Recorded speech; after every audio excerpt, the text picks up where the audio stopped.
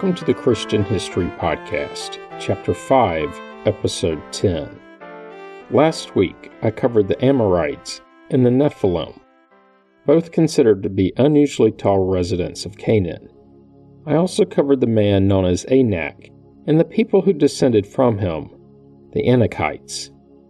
Finally, I worked my way through the red heifer. If you missed that episode, you should go back and give it a listen. This week, I'm picking up again with the geographic places in the book of Numbers. So let's get started. The first of these places is Mount Hebron.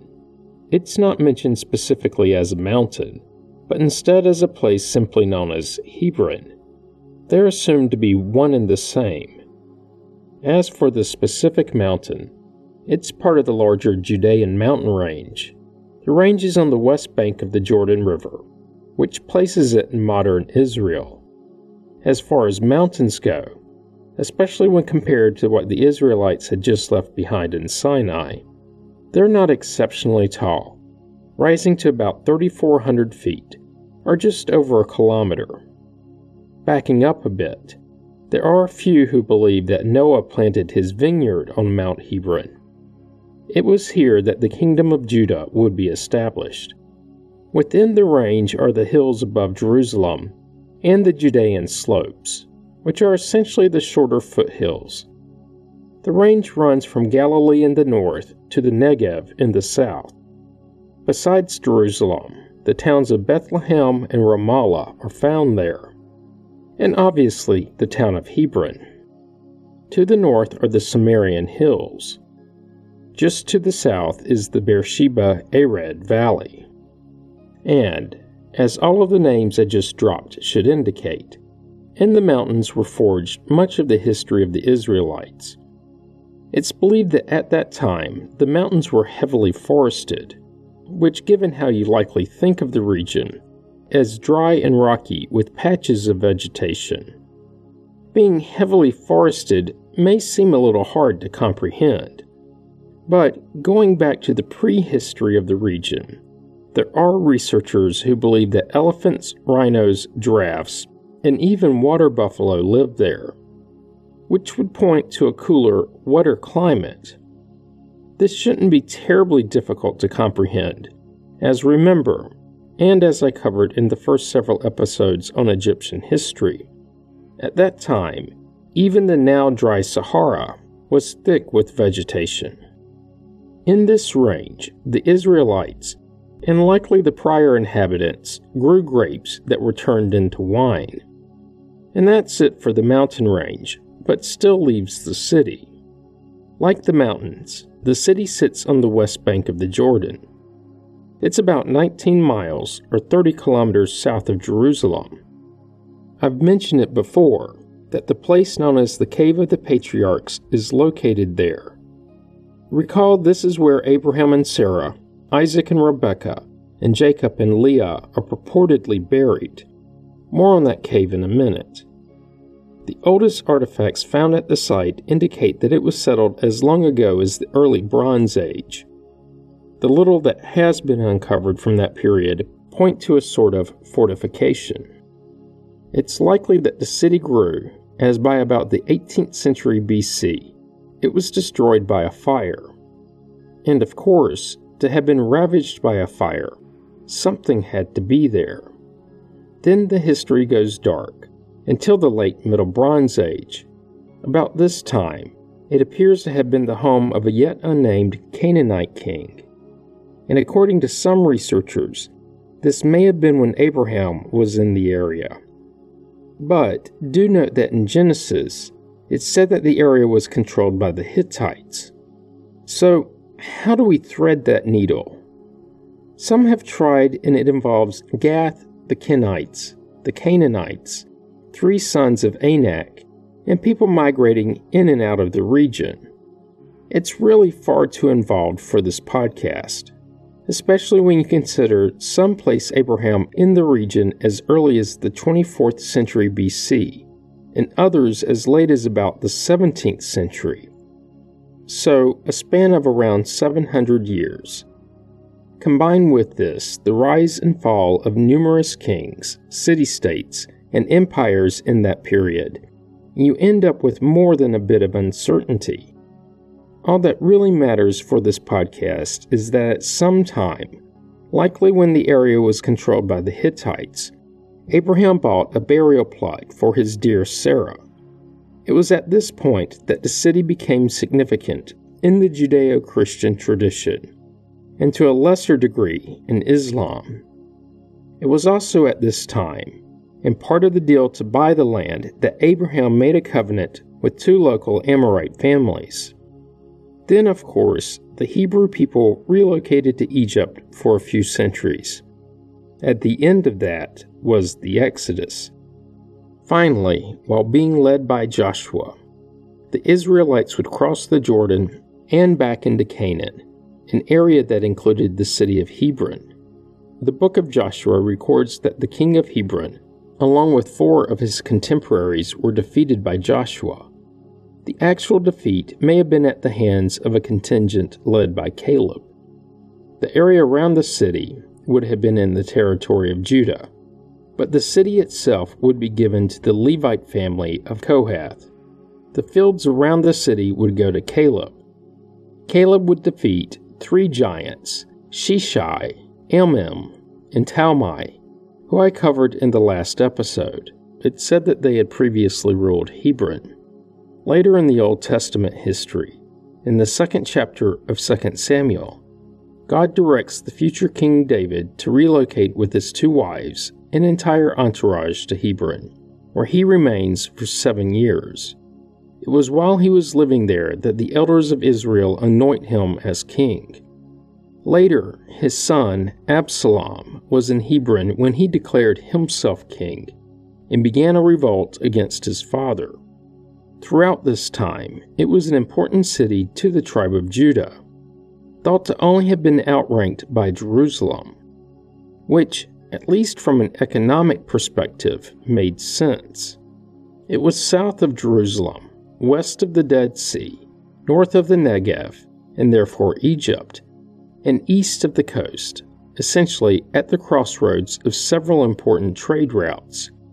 It was also one of the traditional cities of refuge, a concept I've covered a couple of times. Hebron would remain important until the destruction of the first temple at the hands of the Babylonian king Nebuchadnezzar. It was during this time, in the 6th century BC, that the Israelite residents of Hebron, at least some of them, would be exiled.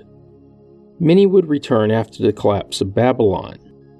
Of course, the Babylonian Empire was relatively short-lived, as was their control of the area. After this, at least as gleaned from uncovered artifacts at Hebron, it appears that the Edomites established control. The city, and the region in general, would then come under the Persians. I covered this empire, at least briefly, when diving into the history of the Egyptians. Next were the Greeks, led by Alexander the Great. During all of these foreign rules, the people of the region were generally referred to as Idumeans. This was almost, but not quite equivalent to the Edomites. The city was razed and burnt by Judah Maccabeus during the revolt he led against the Greeks in 167 BC. Before, during, and after this, and through the Roman era, the people tended to continue to be referred to as Edomites. During Roman rule, it was part of the region ruled over by Herod the Great. Like I've mentioned before, he's generally given the suffix the Great due to his many construction projects. In Hebron, he had the wall that surrounds the Cave of the Patriarchs built, a wall that still stands today. Later, during the First Jewish-Roman War, Hebron was captured and plundered by Simon bar Joia, one of the insurrection's leaders. Do note that this was a bloodless capture. What happened next was not quite as damage-free. Emperor Vespasian's general, Sextus Vitellinus Cerealis, according to Josephus, killed everyone in the city, then burned it down. Later, a slave market was established in the city, where captive Jews were traded. The territory remained in Roman hands, and as the empire moved east and became Christian, changes were afoot in the city too. In the 6th century AD, Byzantine Emperor Justinian I had a Christian church built over the Cave of the Patriarchs. They also kicked out all of the Jewish residents of the city. Islamists would take over in the 7th century. Following this, the Islamic Caliph Omar ibn al-Khattab allowed Jewish people to return to the city and construct a small synagogue. The Islamists would then convert the Christian church to a mosque. But overall, at the time, it was considered a relatively minor city. Muslim rule would last until 1099, when the Christian crusader, the de Bouillon, captured Hebron and renamed it Castellan Saint Abraham. The Crusaders would then convert both the mosque over the cave and the small synagogue found in the town to Christian churches. They would also restore the crypts in the cave with new shrouds placed over whatever was left of the remains, and then had the cave somewhat sealed up yet again. A description of how the cave was laid out was recorded, though. In 1170, Benjamin of Tudela, a Jewish traveler and writer, visited the city, which he called by its Frankish name, St. Abram de Braun. He wrote, "Here there is a great church called St. Abram, and this was a Jewish place of worship at the time of Mohammedan rule, but the Gentiles have erected there 6 tombs, respectively called those of Abraham and Sarah, Isaac and Rebekah, Jacob and Leah. The custodians tell the pilgrims that these are the tombs of the patriarchs, for which information the pilgrims give them money. If a Jew comes, however, and gives him a special reward, the custodian of the cave opens unto him a gate of iron, which was constructed by our forefathers, and then he is able to descend below by means of steps, holding a lighted candle in his hand. He then reaches a cave, in which nothing is to be found, and a cave beyond, which is likewise empty. But when he reaches the 3rd cave, behold, there are 6 sepulchres, those of Abraham, Isaac, and Jacob, respectively, facing those of Sarah, Rebekah, and Leah." About 17 years later, in 1187, Muslim forces would retake the city, and they may have had assistance from a few Jewish fighters. But not long after that, Richard the Lionhearted would regain it for the Crusaders. Of course, it would eventually fall back into Muslim hands and would remain so through the Ottoman Empire into the 20th century.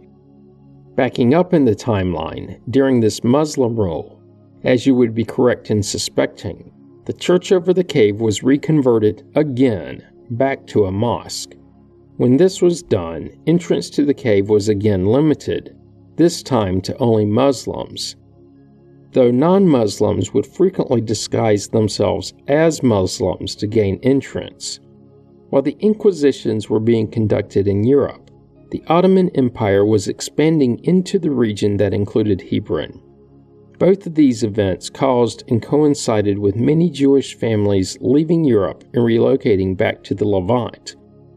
Several of these families, meaning between about 8 and 10 families, would take up residence in Hebron. At the same time, there was an influx of Bedouins from the Arabian Peninsula into the region. Like the Jewish families, many of these nomads would settle there. By 1850, there were about 50 Jewish families in the town, many of both Eastern and Western European descent. Given the relations between the Muslims and Jewish people in the region over the past half-century or so, it should not be surprising that the different groups did not get along 500 years ago either. The ruling Ottomans on several occasions manufactured crises, such as falsely accusing a Jew of murder in order to extort money. But all wasn't bad. The Ottomans did restore, again, the tombs of the patriarchs, covering the sepulchres in silk carpet embroidered with gold.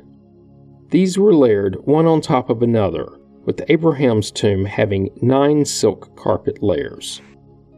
Of course, Like I've touched on before, the Ottoman Empire collapsed in the early 20th century. In this region, the British would take over in late 1917 in a period known as the British Mandate. Despite the British rule, the Cave of the Patriarchs remained closed to non-Muslims. A decade later, a strong earthquake hit that left no buildings undamaged, some completely leveled. 2 years after this, rioting Arabs massacred some 65 Jewish residents, including women and children. At the same time, the rioters razed many homes and synagogues. To their credit, several Arab families sheltered their Jewish neighbors, protecting them from the rioters. The Jewish families would remain in Hebron until April 1936, when, out of an abundance of caution, the Brits would relocate the families. Only one Jewish family remained. That family would end up leaving in 1947 as the UN voted to partition the region and establish the Jewish state of Israel, granting it land that the family did not think would include Hebron. In 1948, at the beginning of what's known as the Arab-Israeli War, Egypt seized control of Hebron. Soon after this, Egypt and Jordan both sought to control the city. Eventually, late in that year, an armistice was signed and Jordan gained rule over the town. Then, in 1967, tensions in the region escalated to an all-out war with Israel fighting Egypt, Jordan, Syria, and Iraq, in what was known as the 6 Days War. In this short conflict, Israel gained territory that included the city. Then, in 1995, as part of the Oslo Agreement, followed up by the Hebron Agreement in 1997, the city was split into a Palestinian sector and a Jewish sector, all still located within the nation of Israel. But the Palestinian sector is, at least on paper, controlled by the Palestinian Authority. Of course, each side disputes the legitimacy of the other's presence. That's not quite it for the city. There are a few in the Jewish religion that give the city significance beyond that of the Cave of the Patriarchs. Some believe this is where Adam and Eve settled after being expelled from Eden. Also, in given the first family story, they believe that near this site Cain killed Abel. Some Christians, as well as Jews, believe that Adam was formed from the nearby red clay, found in a field near Damascus, and Adam and Eve were buried in the cave that would later become the Cave of the Patriarchs. Finally, there are some Christians who believe that the city was home to Mary's sister Elizabeth. That would make it the birthplace of John the Baptist. And that's it for Hebron, the mountain range, and the city. Next on the list is a place called Eshcol, or more specifically, the Wadi of Eshcol in Numbers 13. Later, in chapter 32, and in Deuteronomy 1, it would be called the Valley of Eshcol. The place was likely named after the Amorite man found in Genesis 14, and the valley was likely carved by the stream. In Genesis 14, Eshcol, along with his brothers Mamre and Aner, unite with Abraham to chase after the Elamite king Chedorlaomer, likely around the 18th century BC. This was after the king took Abraham's nephew Lot hostage. Simple deduction leads to the thought that the valley was where the man lived, or at least where he was thought to have lived several hundred years earlier. In Numbers, it was in this valley, near the brook, where some or all of the spies harvested an enormous cluster of grapes. The description of the grapes lends to the interpretations that they were giant grapes. And why not? Giant people likely have to feed on giant fruit. Specifically, we're told that, and they came to the Wadi Eshcol and cut down from there a branch with a single cluster of grapes, and they carried it on a pole between two of them. What's unclear is if this single cluster had a large quantity of grapes, or if each individual grape was exceedingly large. Whichever it was worthy of being included in the narrative that's lasted thousands of years. The footnote in the New Revised Standard records that the word Eshcol translates to cluster, which adds to the confusion, making it more likely that the place was named after the grapes and not the man, unless the man was also named after the fruit. Don't worry, there isn't a quiz. Also through deduction, it seems the pomegranates and figs found there were less remarkable. What's unknown is where this place is. And that's it for this valley, and the stream, or cluster. The next place on my list is Heshbon. This was an ancient town situated on the east bank of the Jordan River. This place is in what is today the country of Jordan, and about 50 miles east of Jerusalem. In that era, it would have been in the kingdom of Ammon. After the Israelite takeover, being east of the Jordan, land was assigned to the tribe of Reuben. At least initially, it would later end up under the control of the tribe of Gad. The city itself was right on the border of the two tribes, so control went back and forth, as the tribes gave various cities to the Levites, a subject I covered in Chapter 3, Episode 67. This city, too, would be assigned to the priestly tribe, specifically to the house of Merarite, one of the 4 primary subdivisions of the tribe of Levi. In both Numbers and Deuteronomy, Heshbon is said to be the capital of the Amorite king Sihon. Thinking back, Moses led the Israelites to victory over that king in Numbers 21. A battle thought to have occurred on the outskirts of the city. Remember this king, so his kingdom was presented as being powerful, at least enough to have scored a previous victory over the king of Moab. And when he did so, he gained control over that territory too. So, at least in this portion of the narrative, Heshbon would have been the capital of a somewhat important kingdom. Moses died soon after the battle, and later in the Old Testament, it seems that the city was lost to a foreign power. As in both the books of Isaiah and Jeremiah, it was mentioned in groupings with other cities held by Moab. There's also an allegorical mention in the Song of Solomon, where the author compares his love's eyes to the pools of Heshbon. This is thought to refer to the grand fish pools of Heshbon.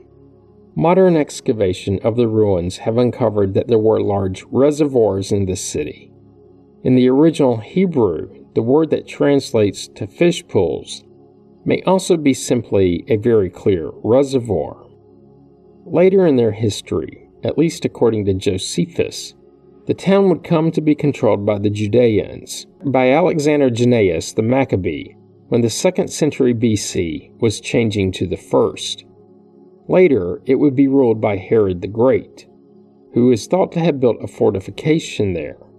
When the area was in disarray following the Jewish revolt against the Romans, Pliny the Elder, and this may be the first time I've mentioned him, but he wrote that the town came to be influenced by Arabs, who he claimed were from the city. Later, it seems to have come back under Roman authority, as Ptolemy wrote that it was part of Roman Arabia Petraea. Such is the lot of a frontier town. It's presumed with the downfall of the Romans and the rise of the Islamists, the town would come under Muslim domination, and would remain so, even through the invasion of the Crusaders. Following the Islamists were the Ottomans, who dominated the area through the 20th century. The place that's thought to be the location of the ancient city is about 12 miles or 20 kilometers southwest of Amman, Jordan. Like I've hinted at before, there have been modern excavations of the site thought to have been the ancient city. But in these excavations, there have been no Bronze Age artifacts found, leading some to speculate that the city is of a more recent origin, and is not the same as the one mentioned in Numbers. But the artifacts did conclude it was a Roman-era city. Who knows? And that's a good stopping point for this week's episode. Join me next week when I'll continue working through the book of Numbers. You don't want to miss it. Comments and questions can be sent to comments@christianhistorypodcast.com. As always, you can find information about the podcast on the internet at christianhistorypodcast.com. This week, help others to find the podcast by leaving a positive review on iTunes. You can find the Facebook page by searching the phrase Christian History Podcast as 3 separate words. Once there, be sure to like the page so that it's easier to find later. Finally, if you're enjoying the podcast, subscribe so you get the episodes as soon as they are released and you don't miss out. Thanks for listening, and have a great week.